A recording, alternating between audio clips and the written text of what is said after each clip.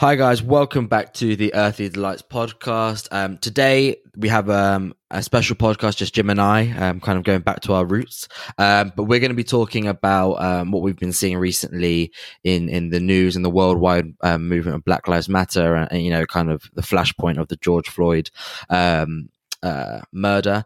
And basically what we're going to do, guys, for people who are listening, we're not going to talk about the black experience or how it feels to be a victim of racism, because obviously Jim and I could never do that justice. But what we are going to talk about is how it's made us feel as white males and white people, and what we think we could, personally and as a white society, do better to help the fight against racism and to really make a permanent and substantial change, and to make sure that this moment in time is something that we can look back on in decades and say that we were there and we did the right things and led to a better society. But before we get on with any of that, obviously we have to start off with what's the crack. So Jim, what is the crack? How are we doing? What's the crack, buddy? The crack is all right, man. This week has obviously been quite unique, I guess, strange, emotional, draining. I actually started a new job as well, so that's been taking a lot of my time, and then trying to really think about how I could best contribute to this situation. And of course, I want to do this podcast, and I'm just trying to think. I'm just, like, we were talking yesterday about how we could best do this podcast, and this is it. All we want to do is, we acknowledge that we can make some sort of an improvement on a personal level, and with people that we know. And we had a good chat yesterday, and I'm looking forward to having this chat today. What's the crack with you, buddy? Yeah, no, exactly the same. Echo those sentiments. I mean, like we said, this podcast in some ways is the same as every other podcast, be it in the sense that, all we're doing is we're having this conversation to promote others to have the same kind of conversation within their own homes, within their own kind of friendship groups, which is what we do with every topic, I guess, that we have on this podcast. It's the reason why we started this podcast, right? Is to kind of bring quote unquote taboo topics into the light and to make them less taboo, basically. And obviously racism has become a huge, has always been, I guess, a huge taboo topic amongst in the white society. Yeah, man, it's been difficult. I mean, I've luckily I grew up with loads of Nigerians, and so I kind of from a very young age had seen what it means to be black in Britain and had seen racism at play. But then you get these flashpoints, right? And I think it's, especially as white people, it's easy to forget about it because, again, it doesn't affect us on our day-to-day lives. And then you get these flashpoints and it just kind of brings those previous experiences that I've had kind of to the fore again. And, obviously I've been speaking to my friends and, I spoke to Michael, who people who listen to the podcast will be familiar with, guy who we've had him on as a guest, and he's also the genius who's done all of our artwork. And it's the pain, when I was talking to him. In fact, it took him a couple of days. I reached out straight away, because I wanted to get his thoughts on the whole thing. And we've spoken about race before. And in fact, we planned to have him on as a guest at one point, and we're not sure whether that will happen or not, but he actually didn't want to talk to me for a couple of days just because he was trying to process it all. That's how much, it affected him, obviously. And then when we did have a conversation, I think it was a very good conversation to have. And he, he kind of, it was his idea to do this podcast in the sense of for me and you to do it, because I reached out to him and I asked him if he had any recommendations for maybe people within his community who he thought would be good guests, who could talk eloquently and explain, points to maybe a white listenership who maybe doesn't really reflect on those points so much. And he gave me a few names, and we'll be reaching out to those people and hopefully get some of them on in the future. But he also said, I really would recommend just you and Jim doing something To which I was at first really skeptical, because it's kind of the classic, oh, right, yeah, two white guys talking about racism. You see it all the time. I watch this show called The Sunday Supplement, and it's about football, and it's like a debate show every Sunday, and they just talk about like the weekly topics, and every now and again, obviously, women's football comes up, and it's the same thing. You have like a round table of like 5 50-year-old white men talking about sexism within football, and it kind of just always seems a bit off, right? And so my initial reaction, and I think yours and many white people's initial reactions to this, is that, oh, I don't want to talk about it, it's not my place to talk about it, so on and so forth. And the more I spoke to Michael and the more I reflected on what he said, it became apparent that first and foremost, it's not a black problem, it's a white problem. That's first thing. Secondly, the racism won't be solved, or there won't be any fundamental change unless white people get on board, because ultimately white people are the ones that, in the systems that we live in, are the ones who mainly, by and large, are in power. And so if we aren't ready to relinquish that power, and maybe to relinquish some of our white privilege, then in some respects it's almost futile, just letting the black population across the world fight on their own. We need to fight with them. And then he said, and it's true, he said, maybe you having a conversation with Jim, you can talk about what the white experience within racism, what you've seen, what you've heard since you've, since you were little, basically. And you don't need a black person to tell you those things, because obviously we've seen and heard those things, firsthand. And we know what some white people think and say, and maybe we can use our own white privilege to have a conversation that maybe a listener who, let's say, is racist or of a racist persuasion might not listen to a black guest, but they might listen to us on the pure basis that we're white, which is obviously we don't condone. But if that's something that's the truth, which I'm sure it is in some cases, then we should definitely use our white privilege in this way. So yeah, it's going to be a hard conversation to have, but I think all the more necessary, really. Just to put in, when you said that Michael had to take a few days to process it, I saw a tweet maybe 5 days ago that really knocked on this difficulty about being like, the tweet said something, I'm paraphrasing, something like, being black in the States or just being black here is seeing this, is having a good day and seeing someone of your race being choked to death because of their race. And then you have a choice. You have a choice to process it, like what Michael was doing, which takes a lot of time. It's incredibly draining. Or you start to become numb to it, which I'm sure other people are. And like, to be honest, man, I'm sure like a lot of people are, because it's just happening all the time. Like it's, and that's something that I just had to say also.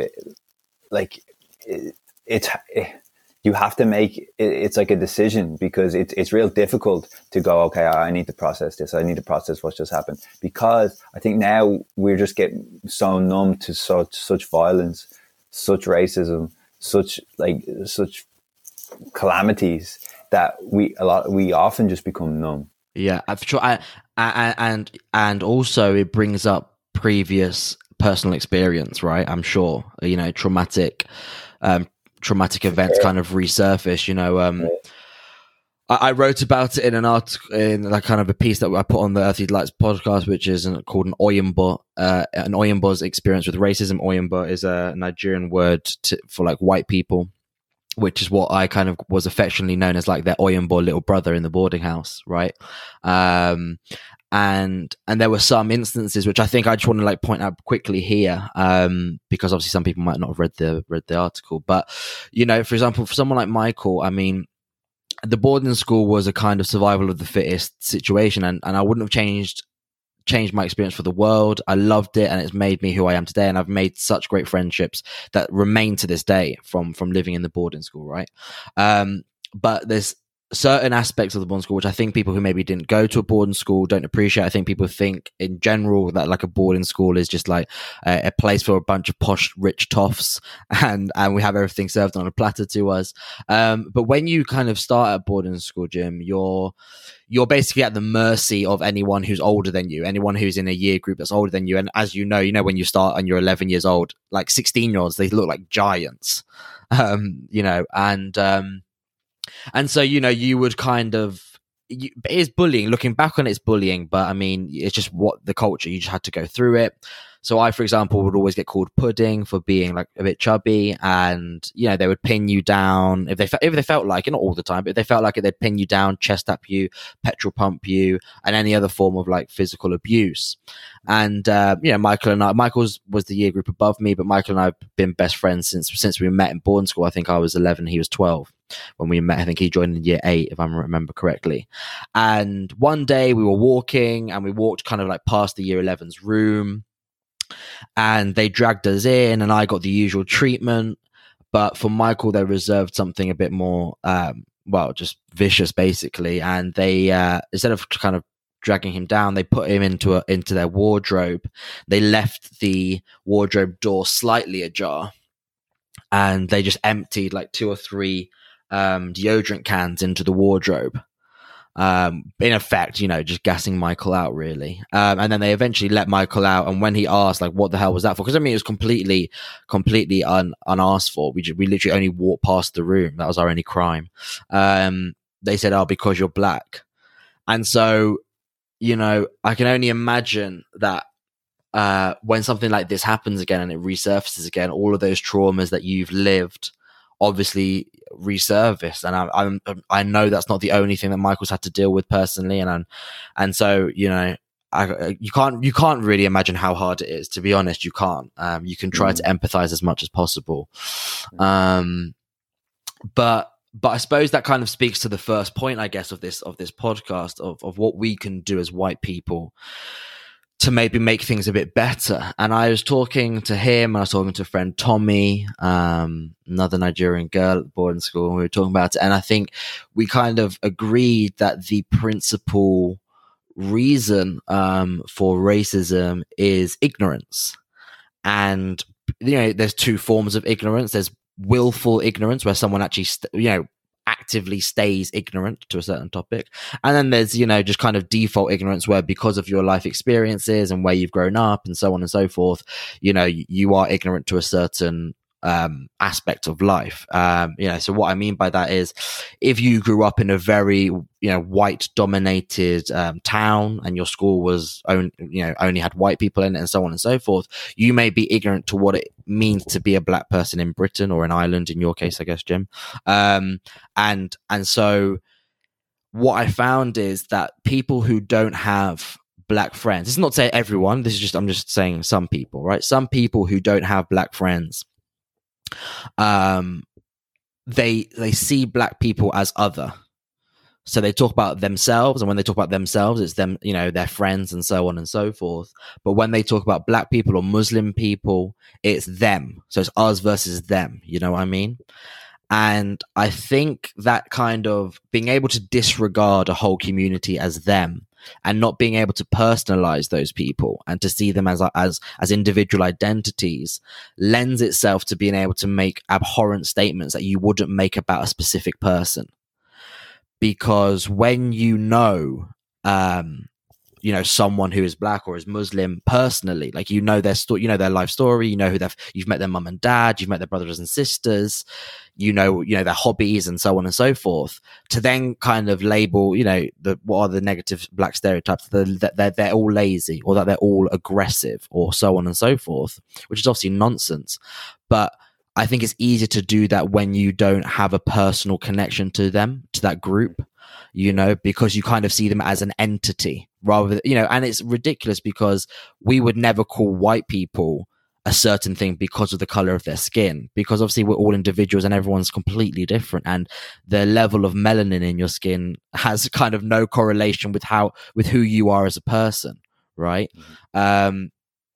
And I've kind of been flipping backward and forward on this because I don't know what you think, Jim, and I don't know what your experience was growing up, but I've been thinking, look, I've been very privileged in the sense that I was sent to boarding school, and since the age of 11, I grew up. I mean, I literally lived with Nigerians day in, day out. Went to sleep, we would eat breakfast together, we'd play football together. I grew up with these people.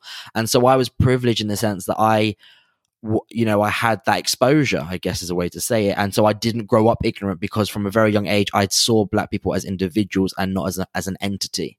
And I don't know what specifically can be done necessarily if you are someone who maybe has grown up in a white background or hasn't had exposure to multicultural life. What I don't know what your opinions are on that, Jim. Well, when you initially said that you think the root cause of racism is ignorance, well, I agree. I watched, I basically watched an interview with Dia Khan, who is like a Norwegian British filmmaker, and she had an interview with Russell Brand, which is very interesting. But then I watched her documentary last night called White Right, and basically in the documentary she just meets up with leading figures of the alt-right movement in the States, and she's not aggressive. She's merely trying to understand what is behind this hatred, and I don't want to ruin the documentary, but towards the end, one of the leading figures that she was talking to ends up leaving the organization because he had the first experience of talking to a Muslim woman, and he must have had this realization like, oh wow, this woman's lovely, she's a friend of mine, why am I, for no real reason, only that I don't know them, presuming these bullshit stereotypes. And then he was like, I'm sorry I left because I consider you a friend and you just happen to be in the Muslim faith. But sorry, I really recommend the documentary if anybody's interested. But I brought that up because also she talked to former heads or former prominent figures in the movement who have since left and since we're like completely done a 180 or a 360. And one of them said, it's so much easier to say I hate Jews and blacks and Muslims than to say I'm afraid of not being worthy of love. And he's like, I think it's different because I think there's a racism where you're not even like, you're just not really actively being non-racist. You're kind of just, seeing it be present and then that's it. You're apathetic towards it. Yeah. But I think this guy is talking about the people who are incredibly angry people who are saying, I hate Jews, I hate Muslims, I hate black people. And his belief is that a lot of them are saying this because it's easier to say this than to say, hey, like, I'm afraid of not being worthy of who I really am. Because when she interviews these people, almost all of them are really concerned with being liked. And if you see, they surround themselves by other people in this movement because at least they'll feel liked then, And so this is by no means excusing their like awful behavior and in some cases violence and murder and rape, etc. But it's just interesting because while I totally agree that ignorance has a huge part to play, it is interesting what role fear plays as well. I mean, like in your growing up, Jim, obviously you grew up in Dublin. What was that like in terms of racially? What was that like? Did you grow up in a multicultural school and so on and so forth? Did you have multicultural friendships, or was it predominantly white and so on? How was that for you? It was predominantly white, and to be honest, like on reflection, when I was in school, in secondary school particularly, I was passive with the like racist comments that happened to the minority kids in my school. Yeah. And it was the same thing. I just kind of wanted to be liked by the majority of people, and it's totally unfair and wrong that I didn't stop like this behavior. And it's not an excuse either, but that is just the reason why I didn't stand up to the stuff that I saw, because I saw similar things to what you're saying happen to Michael. And I heard a lot of things and to be honest, it was only in my late teens and when I went to university that I really attacked this because I was lucky enough to go to university or have a course where we really tackle this post-colonial studies, and we studied the idea of whiteness, and it really did help me. And the last few years, I do see things with a completely different lens. And what about you? I mean, yeah, like I said, I mean, obviously I grew up in the boarding school, and so that kind of definitely, thankfully, kind of impacted me for the better from a very, very young age. But that being said, it's not to say that I have always spoken out on racism when I've seen it. I've spoken out on it when I've had comments made personally to me. Another example I use is that, and I think this is really indicative of people who maybe aren't, how do I put this, aren't actively racist, I guess I would say, but whereby, so I left Skegness Grammar, which is where I was friends with the first and second generation Nigerian students, and I went to Cars Grammar. Both are in Lincolnshire, which anyone who's kind of familiar with that county it's a very rural, traditional, predominantly white county, okay, and all that entails. And this school that I joined, as much as I love my 2 years there, was basically completely white. If I'm not mistaken, there was only one mixed race student in the whole school. Unless I'm forgetting someone, I think that is the case. And in my year, there wasn't anyone of any. There wasn't any black students at all. Anyway, so I joined this school, and I'm new, and obviously, there's people who've been there since the age of 11. Anyway, so I joined the school. I'm a newbie, and kind of, I don't know how early in, but fairly early into joining the school, within a couple of weeks, I would say, a girl comes up to me and she asks me if I've been in trouble a lot, which is kind of a weird question just to come out of the blue. I mean, I don't really know this girl from Adam, but yet she just came out with this question. So I said no, but then I asked why she asked that, because obviously it's a bit of a weird question, kind of intrigued me. And she said, well, we've seen your Facebook and you have a lot of black friends, don't you? To which obviously I was gobsmacked, but I think it's indicative of how a lot of people maybe think, especially in rural areas, and maybe even in big cities, I guess, where there's multiculturalism, right? That you are intrinsically more likely to commit crime if you're black. But what I didn't realize is that negative stereotype can bleed its way through to a white person just for having a friendship with black people, which I wasn't aware of. And so I kind of pulled her up on it, and I just said, look, having black friends is not indicative of you being in a criminal or not. That's just got nothing to do with it, quite frankly. And we spoke more about it. And what was shocking was that, she hasn't gone into this profession now, but when she said this, her aim after leaving school was to join the Met Police in London and to become part of the police force, which, and I think that's the problem, Jim, is that we look at the police force, right, and you see what's happening in the States. But this stuff has happened in the UK as well, and I'm sure in Ireland as well, and every country basically. And we look at it as almost we look at it as different. But I think the problem is ultimately we have to remember that police men and women, police officers are human beings. And so just because they have a badge, that doesn't rid them of any prejudice that they may have before they got that badge, right? And so I think the only way to kind of stop what's happening in the police force is to stop it happening in society, basically.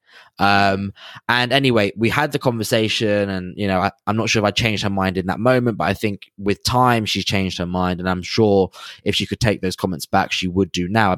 She made these comments when she was 16, 17 years old. I'm not saying she believes the same thing being a 24-year-old woman now, but it's just indicative to show how white people are so easily make the link between the color of someone's skin and personal kind of behavior, right? And yet when we look at it on the flip side, that link is not made. And obviously that link isn't made for white people because it's a ridiculous link to make in the first place, regardless of color. But what I mean by that is, if you look recently in the news, there's been Jeffrey Epstein, there's been Jimmy Savile, and loads of others. Even in my own family, we had a paedophile, which that will come out, I guess, in a future podcast that we've already recorded. But all of these men were middle-aged white men, yeah?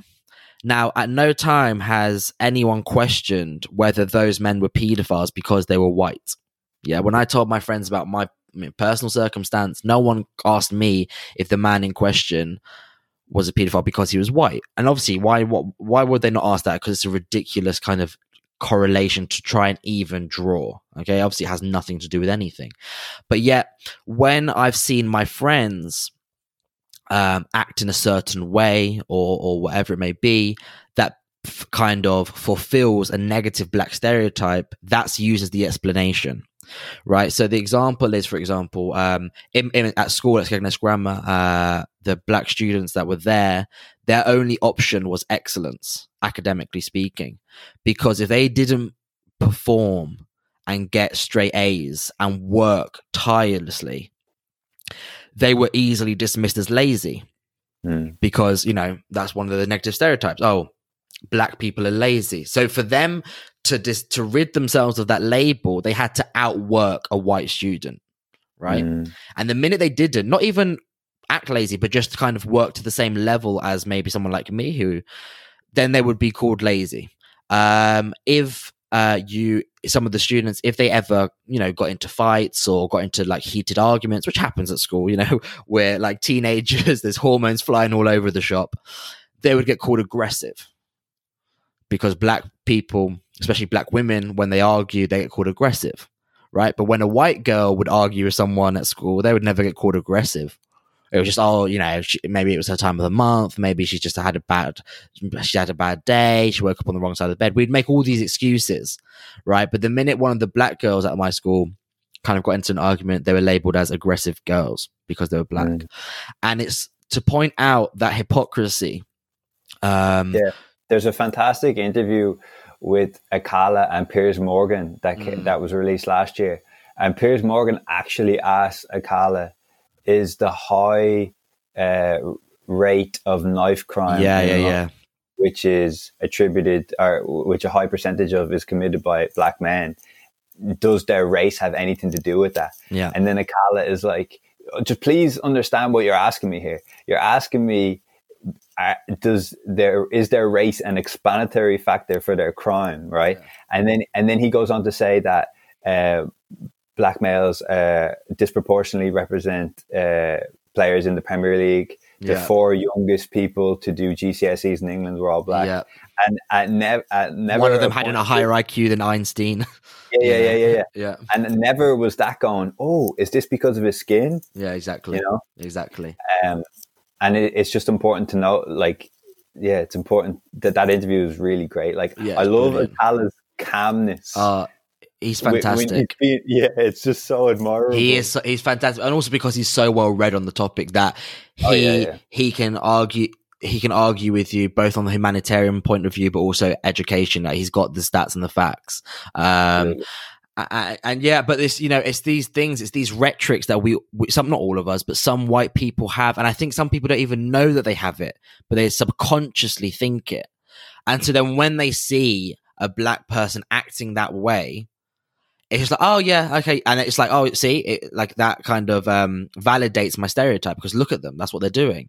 And it's like, well, no, that maybe that was just like one guy who did one thing because of a million of reasons and factors, but none of those factors were because he was black. Let me tell you that much. But you know what I'm saying. But I think, and it's so important to kind of notice that thought process and pattern within ourselves and within our friendship groups. And I think, what we love with this podcast and what we try to promote is conversation. And I think what's really important, definitely go watch any Akala interview, to be quite honest, because he's had hundreds and they're all on YouTube and they're all fascinating. But there's so many other interviews with people like Cornel West, Killer Mike, and then you can even go back and further, and get old interviews and speeches from James Baldwin, Martin Luther King, Malcolm X, and so many others that are on YouTube these days. So it's easy access if people want to find that information, right?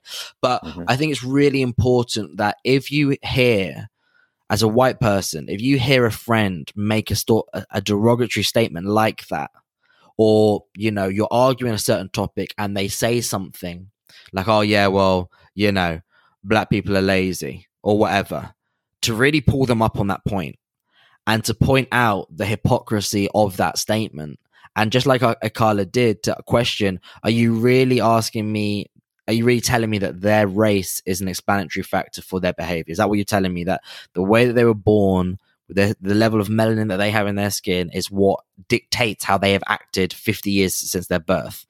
And I think that's the biggest thing we can take from this kind of whole movement as white people is we should actively be having those conversations and not let things pass us by, not disregard people. Jim, I've heard a load of times where people have said to me, Seb, I completely agree with you. We should be having these conversations, so on and so forth. But what I think is, the reality is that our generation is the one that will bring about change because we can bring our kids up to not be racist, basically. And it will be that generation where we see the biggest amount of change. And that, if your dad says something or your granddad says something, they're a person of that time, in a way almost understand it because they grew up in that era, and you're not going to get anything out of them. So it's pointless having that conversation, which initially, I'll admit, I kind of agreed with. And then upon further reflection, just seemed ridiculous to me. Because when you think about it, right, so if we take our grandparents, for example, as a generation, that generation did more than our generation ever has for the freedom of people in the world, not just in a country, in the world. They fought 2 world wars against highly racist regimes. Okay, they lost so many brothers and sisters for that cause. And so if you see your granddad or your grandma or whatever it may be kind of slip into those lazy rhetorics, I think it's important to bring up those conversations and to keep them true to their own sacrifice, because ultimately you can't, I do believe that anyone, no matter how entrenched they are in their views, is capable of change to some extent. Now, they might not go from being a KK leader to becoming, a Martin Luther King type of person. But I think like we've seen with the woman that you were talking about, another great person that was on the Joe Rogan show, Daryl Davis. I'm not sure if you've seen that interview, Jim, but he converted something like, I'm not sure if it's couple of hundred people from the KKK, like just by having conversations with them and having a beer with them. And he would put himself as a black man. He's a black man. And he's a blues player. And he put himself in danger, and he, like with the woman that you were saying, kind of converted these people because they realized, oh, this Daryl Davis is a lovely guy. How can I hate him, just because he's black? And they would slowly and surely, some of them left the KKK. And this is now, this is happening right now. This isn't happening like 100 years ago. And so I just think that it's really important to kind of have that hope and not to give up on people, no matter how entrenched they seem in their views. And I can't remember who exactly said it. I think it might be Angela Davis. I'm not sure, but someone said a great quote that basically no one is born racist, right? You learn racism. And so if it's learned, it can be unlearned. And I think that's a perfect way to look at the world and to look at people who maybe hold racist views, is that they weren't born into the world this way from day one, hating black people or Muslim people or whoever it may be, or homophobia even, or whatever it may be. They kind of learnt that through rhetorics, through experiences, through people that they hang around with. And if they can learn something, you can actively unlearn something, Absolutely. And I think it's important to move on to the idea of the conversations about these topics, because I think we value being right or not caving in to what we previously believed to be true much higher than empathy. And I'm reading this book similar to what Daryl Davis said. There's a book called We Need to Talk by Celeste Headley. And she's getting at this point, right, where we just need to listen to these people, just listen, And so the example I brought up with you yesterday, I don't want to bash it. I don't want to bash English people at all. But when I bring up Irish history, there's or the fact that English history is riddled with colonialism and racism. Often there is, but I got to defend this, but we did build these roads in India, or we did bring this and we did bring this. And it's the same idea where like I've seen people kind of try to justify the racist systems that we exist in also.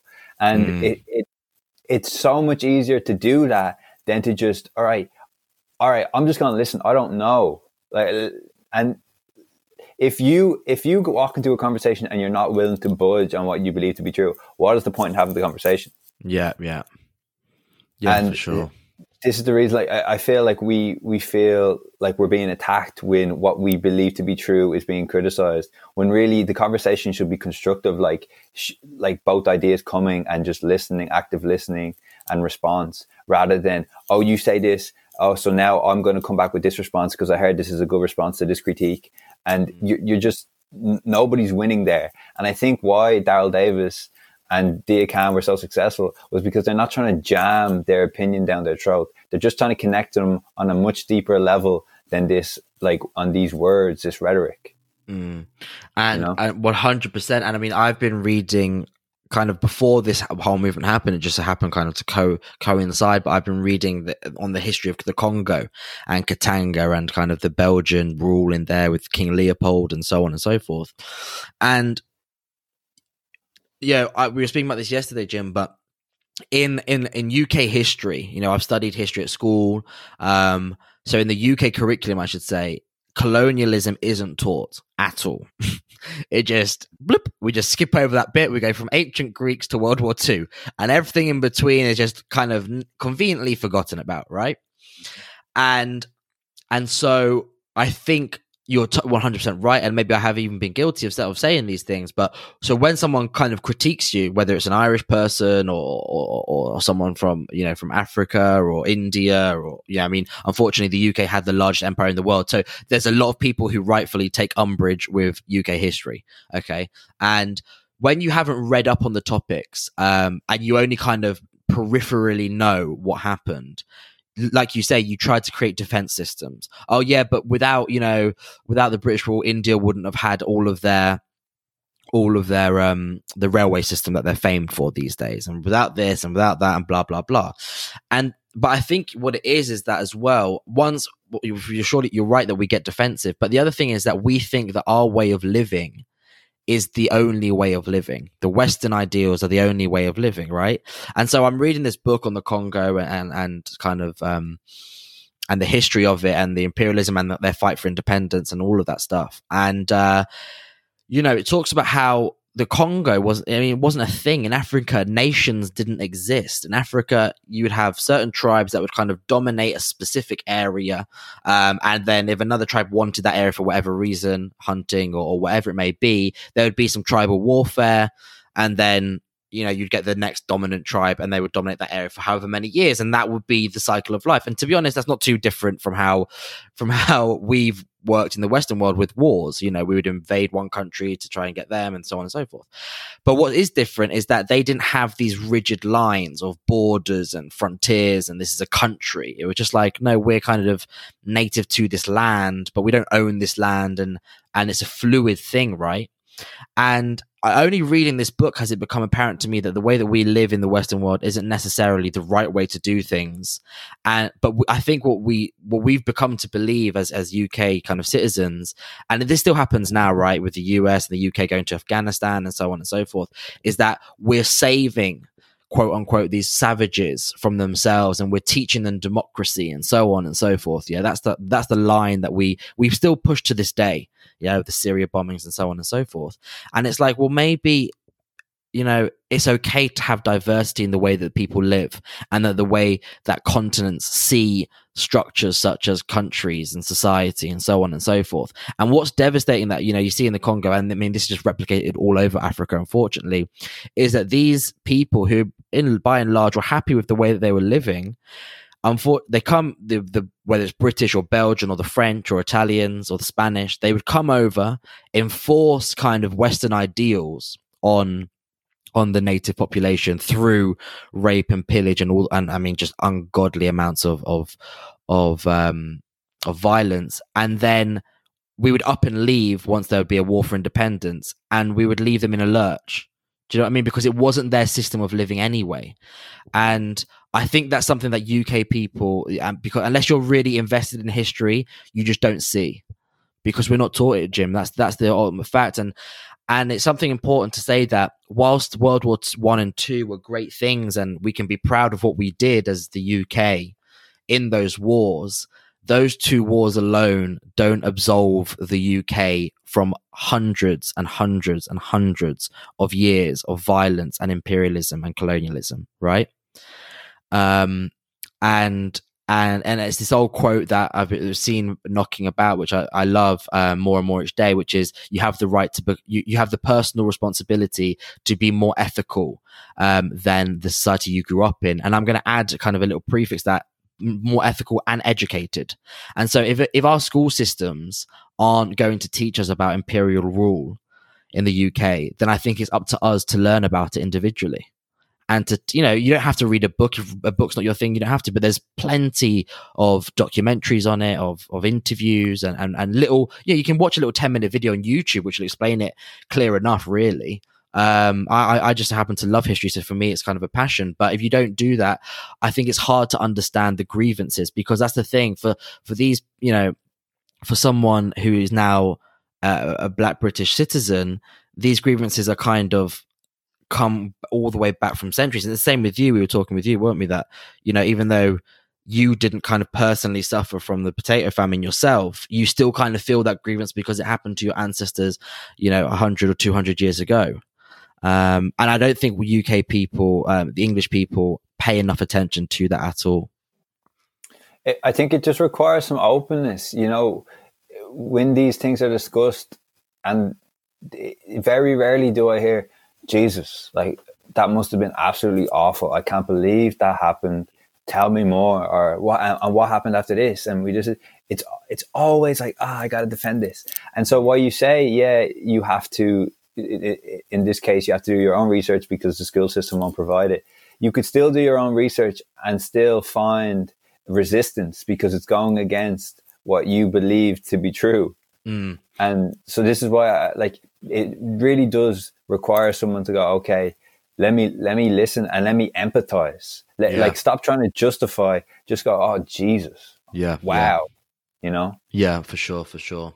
And I mean, it kind of links neatly onto the topic of Black History Month. And I've got my problems, my issues with Black History Month. I mean, in the UK, I think, if I'm not mistaken, it's in October, and in the US, it's in February.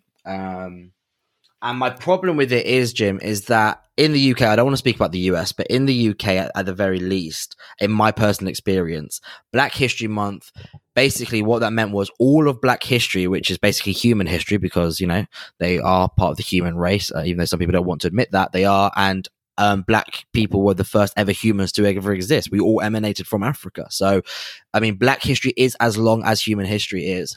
Yet, for me, in my personal experience, Black history was kind of consigned to October.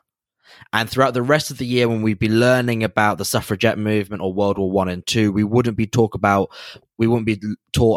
Black history in those specific kind of periods of time. So, for example, we would learn about World War I and II, but we weren't taught that many, many people in the Commonwealth came over and fought side by side with the British. We weren't taught that. And so then when you see that being depicted in the great film, for example, 1917, where you do see that, there was actually uproar in, people complaining that, why are there Black and Hindu people in 1917? This is just quota.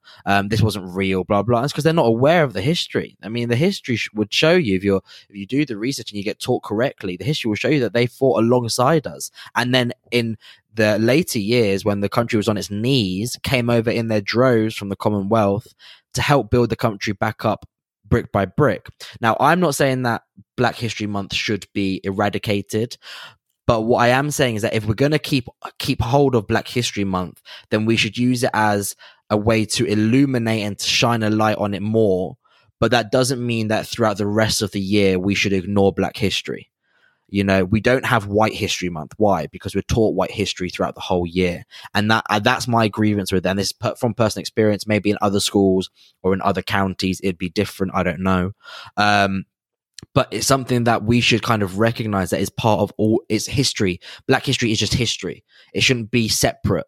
and we shouldn't only be taught it in 1 month. Do you know what I mean? Because to try and cram in Black history in 1 month is just like, it's an impossible feat.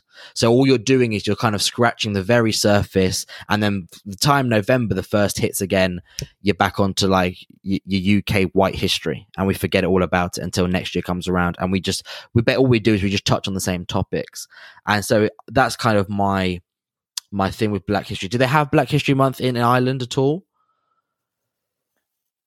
If they do, I'm not aware of it, or it doesn't get a lot of play in terms of media. I obviously it's a much bigger deal in the UK and the US. Yeah. Yeah. I mean, go on. Sorry. Like when I was talking to you yesterday, you were saying how like you were quite adamant about the failures of Black History Month, and I do think, while I agree with you that it should be across the spectrum, like across the year in terms of content, I'm sure it has also funded programs and museum exhibitions, etc., that have highlighted and initiated the discovery of Black history for a lot of people. So it's important to recognize that it has helped for sure. And it should be year round, but you shouldn't completely disregard what it's done either. Yeah. I mean, that's a fair point. And I mean, it kind of all goes back into, I guess, I mean, it'd be interesting to see how this period of time gets taught in history in schools when we're like 60 and 70, or when our kids are going to school. It'd be interesting to see how the year 2020 is taught, and if they put a divide on it and they kind of say this is Black history and this is white history. But I mean, I guess we'll see how that kind of unfolds. To kind of move on to a different topic, what I've also found really useful when talking to someone who may have racist beliefs and maybe openly kind of displays their racism is to come at them to talk about their interests and about what they like as people and their hobbies and so forth, and then to kind of educate them, if they don't already know, about what Black culture has done for that particular hobby or passion of theirs, right? So, for example, if there was a young person, let's say, who maybe held racist beliefs but was an avid techno fan, to explain to them how techno came about because it was an invention of Black culture. I mean, without Black culture, we would not have techno and all the festivals and all the amazing artists that we have these days. They came from Black history. The same with hip hop and many other things. And I think that's kind of a really important point, is to recognize how much Black creation has actually influenced our lives now, and how enriched our lives. Yeah, and how poorer we would be without them. And then when there's an instance where we could show a little bit of gratitude or a little bit of respect for that, we kind of shy away. We kind of it's not really my place, Yeah, 100%. Because like for me, man, I can't even imagine how worse my life would be without art created by non-white people. It's impossible to fathom. And I was only thinking about that yesterday as well. I can't just sit back passively and say, oh, sorry, this is happening, and still bump Kanye West how much I bump Kanye West, or J. Cole, or Kendrick Lamar, or half the movies that I watch. I was going to say all of the movies. I mean, Jesus Christ, the amount of actors and directors are just, I mean, there's just too many to even list. The books, I mean, the music for me is the huge one, right? I mean, the music is just phenomenal. It's almost it's like almost like they were kind of just out there on their own almost. But I mean, sports, man, and this is the biggest thing, and it's like the biggest hypocrisy, and it's something that, to my shame, I haven't called out when I have seen it, for fear of for getting beaten up or whatever it may be. But you go to a football ground, okay, and now we know racism is rife in football, but it's not rife in football and it's rife in football because it's rife in society, and people believe that in football you're free to say whatever you want. So it's kind of like it just gets let out. It's like the gas. It's like the little valve, and people let their steam out at a football stadium, right? And you will see people celebrate a goal scored by a black striker. You know, I'm an Arsenal fan. Thierry Henry is, in my mind, the best Arsenal player there has ever been. Okay, an absolute god amongst men when it came onto the football pitch. Now he's black. So you would see Arsenal fans, for example, celebrate a goal that he would score and defend him vehemently against their rival fans, say that he's the best player in the world at his peak, and so on and so forth. And then they would racially abuse a rival black player. And it's just like, how can you live? How can that hypocrisy kind of exist? Like, how can you not see that?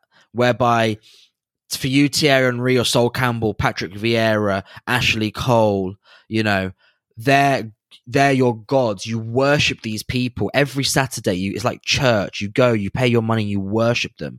But then Didier Drogba scores against you, and you call him the N-word, and you do monkey chants, and so on and so forth. And it's like, I just can't. I don't know. I just can't fathom that. I really can't. Yeah, it's a very good point, man. And I don't know how often it would be brought up to these people that to the people that do that. I mean, this is the thing.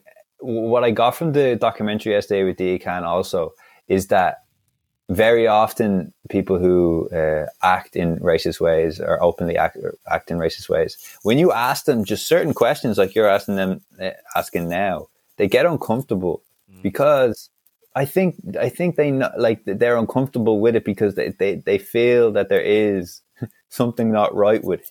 It's only because they've spent so much time around people that aren't questioning it that they feel it's okay, you know? Yeah. And I mean, like, for example, myself, this is something that I was saying to you, you know, I think I have spoken up and I've been anti-racist when someone has said something personally to me or within a circle where I feel comfortable. But where I'm going to try and make that step further is, you know, if I do see that from now on in a football field, in a football stadium, or wherever it may be, to take a stance there and then, and not be like, oh, they're a bunch of racists, I don't know them, they're not part of my friendship group, and just kind of like take the easy way out, you know? That's something that I've definitely learned from this, because we can all improve. And this isn't to say that I'm perfect and that I've always been anti-racist and this, that, and the other. There's so much more work that I can do, for sure. And that's one of the big things, is where you kind of see crowds of people where it might not be at a stadium, it might be in a pub, yeah, or wherever it will be. But if you see someone kind of say, oh, you fucking black, blah, blah, blah, because they missed a penalty, to call them out on that and go, are you fucking stupid? Like, are you really? Are you really going to come out with that comment? I mean, you can say that they're a bad football player. Okay, fair enough, because that's got nothing to do with the color of their skin. But if you're going to start using racist slurs, now we've got a problem, for sure. And I think, the other thing, man, that we haven't really touched on is Black Beauty and how much that has influenced our society these days. I mean, you only have to look at the Kardashian family, whether you agree with them and you're an avid fan of their TV show or not.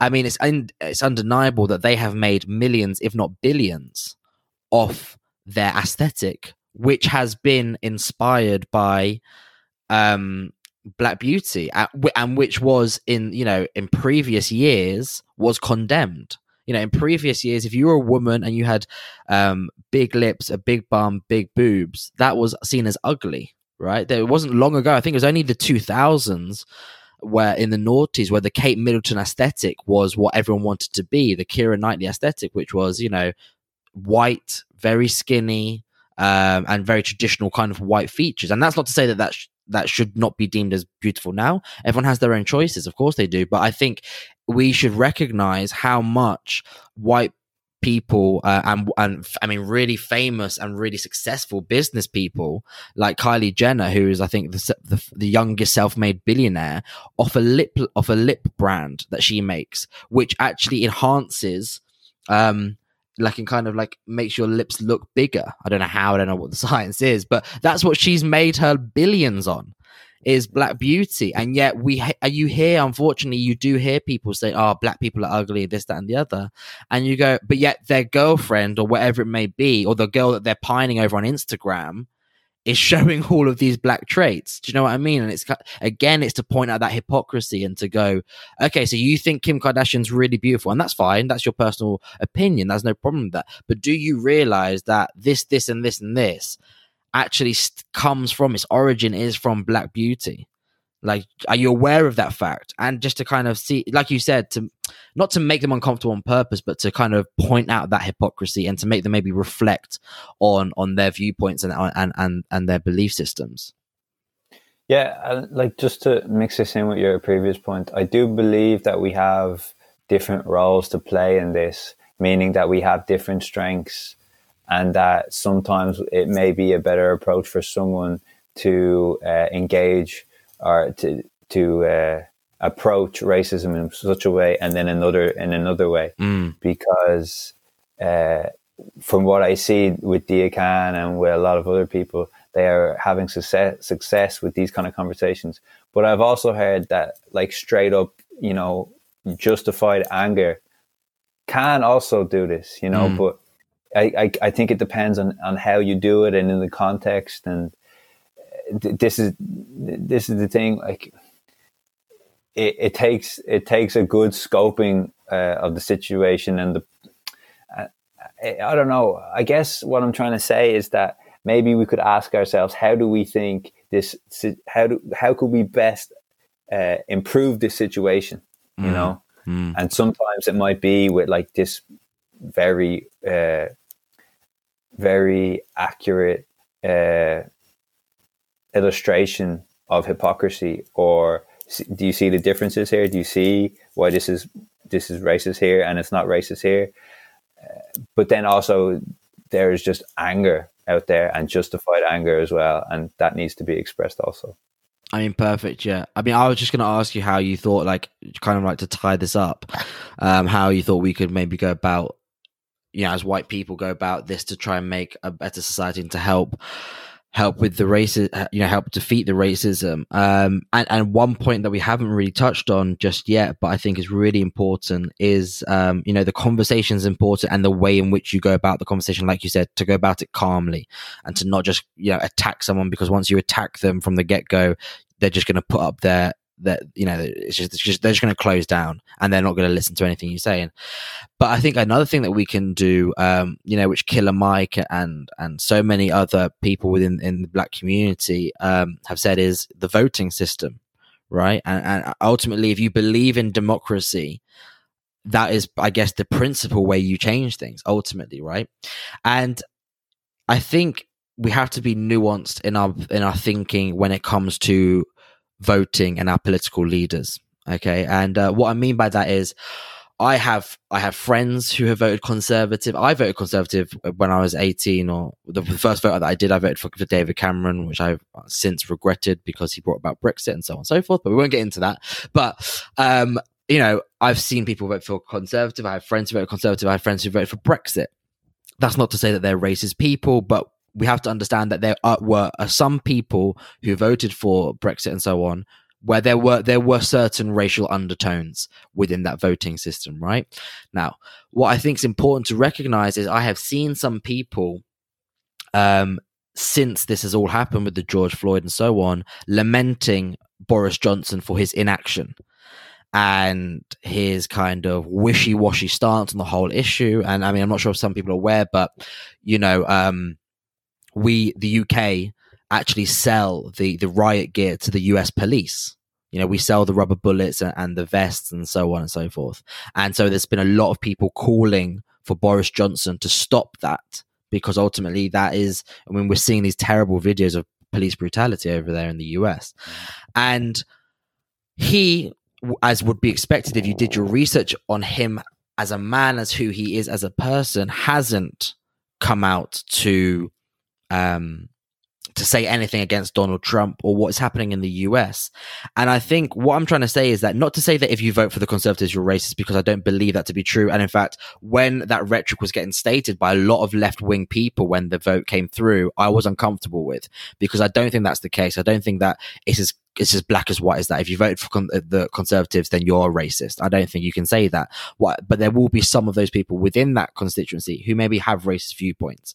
And I think it's important for us to do our research on our political leaders when we're at the time of voting, and to do our research in not just on their policies, because ultimately policies are hypothetical, right? When someone kind of gives their manifesto, it's what they would bring about in their best case scenario. But we all know that no one has ever completely kind of completed their manifesto. It's just an impossibility.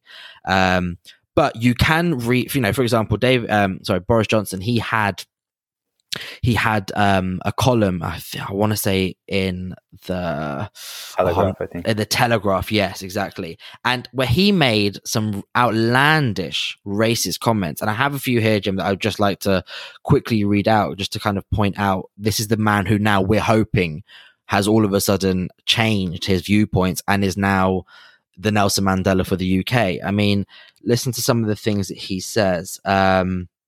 It is said that the Queen has come to love the Commonwealth, partly because it supplies her with regular cheering crowds of flag-waving pickaninnies.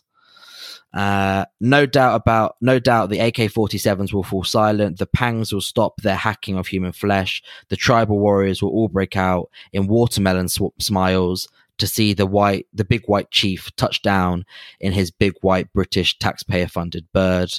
The best fate for Africa would be if all the old colonial powers or their citizens scrambled once again in her direction, on the understanding that this time they will not be asked to feel guilty. And that was just a few. There's loads more. And it's just to say, look, if you're going to vote for someone, vote for them on their policies, of course, but also vote for them on the strength of who they are as a human being. And if you're not a racist person, but you're going to vote for someone who's racist, and then you're going to be surprised when they, ultimately act racist, I think that kind of shows that you haven't done your research. And I think it's really important for us to when we go to the voting booths, to know who and what we're voting for implicitly. Watching that documentary yesterday and seeing what can happen, like there is no never too gone, in my opinion, and seeing people who are heads of neo-Nazi organizations in the States now completely renouncing the behavior, trying to live it day by day, good actions, trying to do the opposite what they were doing. It's important to scald Boris for them comments, but also give him an opportunity to say, okay, here, are you going to show us that you can change? Yeah. And right now he isn't. But to me, I don't like. There are much smarter people than me that could say, "Oh, we think this is the best approach for Boris, or we think this is the best approach for Trump." I don't know, but I know that the people who have helped neo-Nazis convert, maybe they should be asked about this. Yeah, Jim, that's a really good point, because I've been seeing recently a lot of people, white people on their Twitter, happily proclaiming that they've cancelled, blocked, I guess, a lot of people off their social media feeds. And, these tweets that people saying, oh, so cleansing to block so many racists off my Facebook. And these tweets are getting thousands of likes. And it strikes me that actually by doing that, you're losing, because whilst that initial feeling of winning, of thank God, now my feeds are that bit cleaner, now I don't have to deal with these stupid comments, and you feel that initial kind of win, in the long term you're losing out, because in the long term that person who you've blocked is not going to change their beliefs, because now you've actually calcified it, you've hardened their beliefs, they've taken that as a moral victory, and what's happened now is that you've just made your feed less racist. You haven't made the world less racist. And that's a really important distinction to make. And I think what we're doing these days with the cancel culture and blocking people is we're denying people the opportunity to change. And by just disregarding someone completely and going, oh, fuck you, I'm just going to block you, you're not worth the time, you're hopeless. What we're saying is that thousands, if not millions of people are beyond reproach, that they're hopeless, that it's a futile argument to have. And if we're serious in our allyship, then I don't think we can take that approach. Let's be fair here. I'm not expecting black people to have that same amount of patience, because they've been dealing with this for their whole lives. And this has been going on for hundreds and hundreds of years. But let's be honest, a lot of white people, unfortunately, whilst they may have never been racist in their life, they're only really internalizing that kind of feeling of despair in the last couple of weeks. And so to lose out, to be hopeless with people after only kind of getting onto this within the last couple of weeks really actually is useless. And I think if this movement shows anything, it shows that we can use our white privilege to have conversations that maybe black people can't have because they wouldn't even be allowed in the door, right? And so if we're not willing to use that, then all of the posts that we make and everything else, they're morally void if we're not willing to engage in long, hard, nuanced conversations over and over again.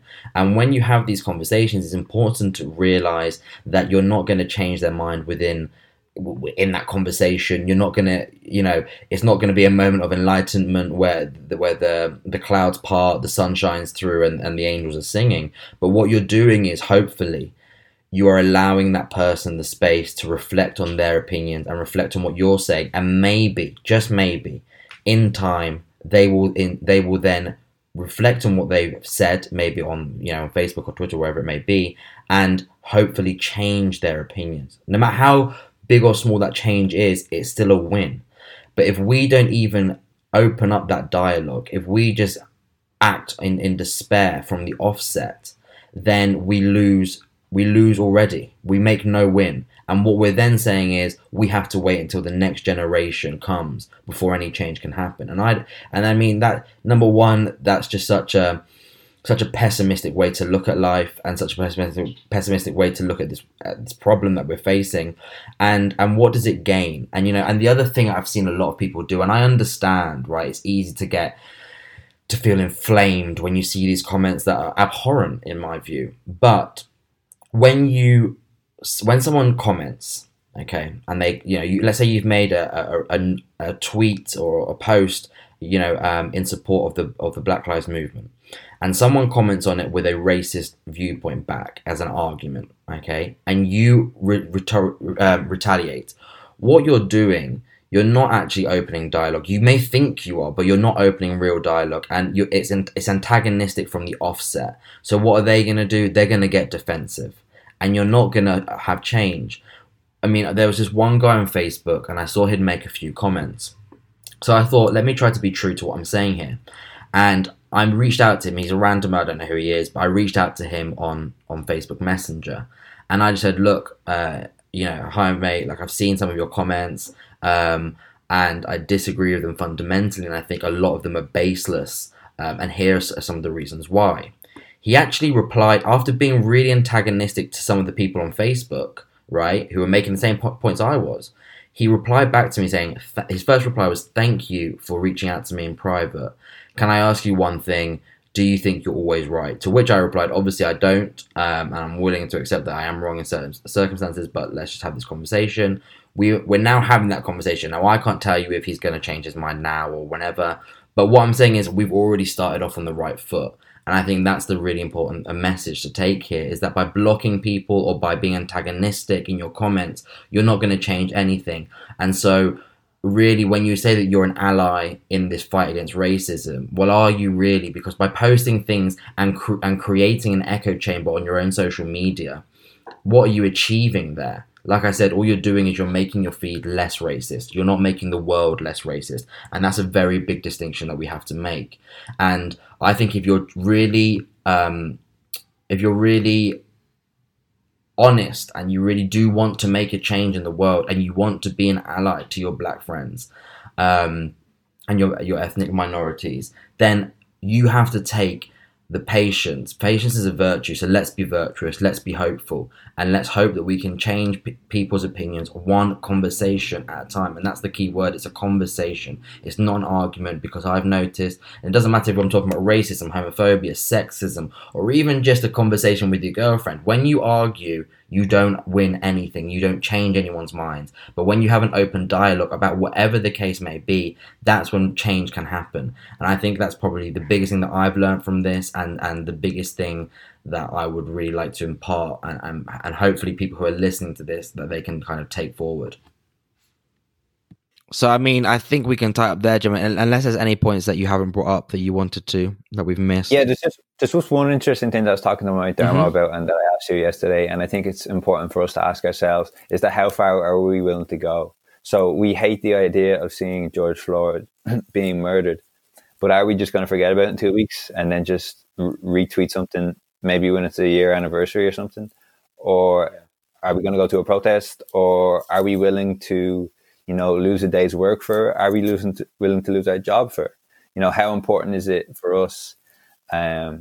Because, there's a thing that they call, that I came across in public policy, where they say like NIMBY people, meaning not in my backyard. So it's like, I can't stand for racism,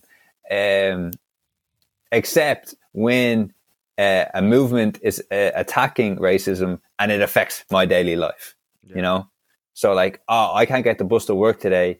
It's like I support the drivers' rights or public servants' rights, but when they strike and I can't get the tube to work, that's not cool. Yeah. And so I don't know, like I'm asking myself currently about it as well, where how far am I willing to go? And I just think it's an important interrogation to go, okay, this is an important issue to me. This made me feel horrible. Like just watching a person die, be murdered for 8 minutes when he says he can't breathe and there's just 4 people watching. And this wasn't a once-off occasion. I remember I wrote a paper in my university about Eric Garner, who said the exact same thing. He said, I can't breathe. And he died later.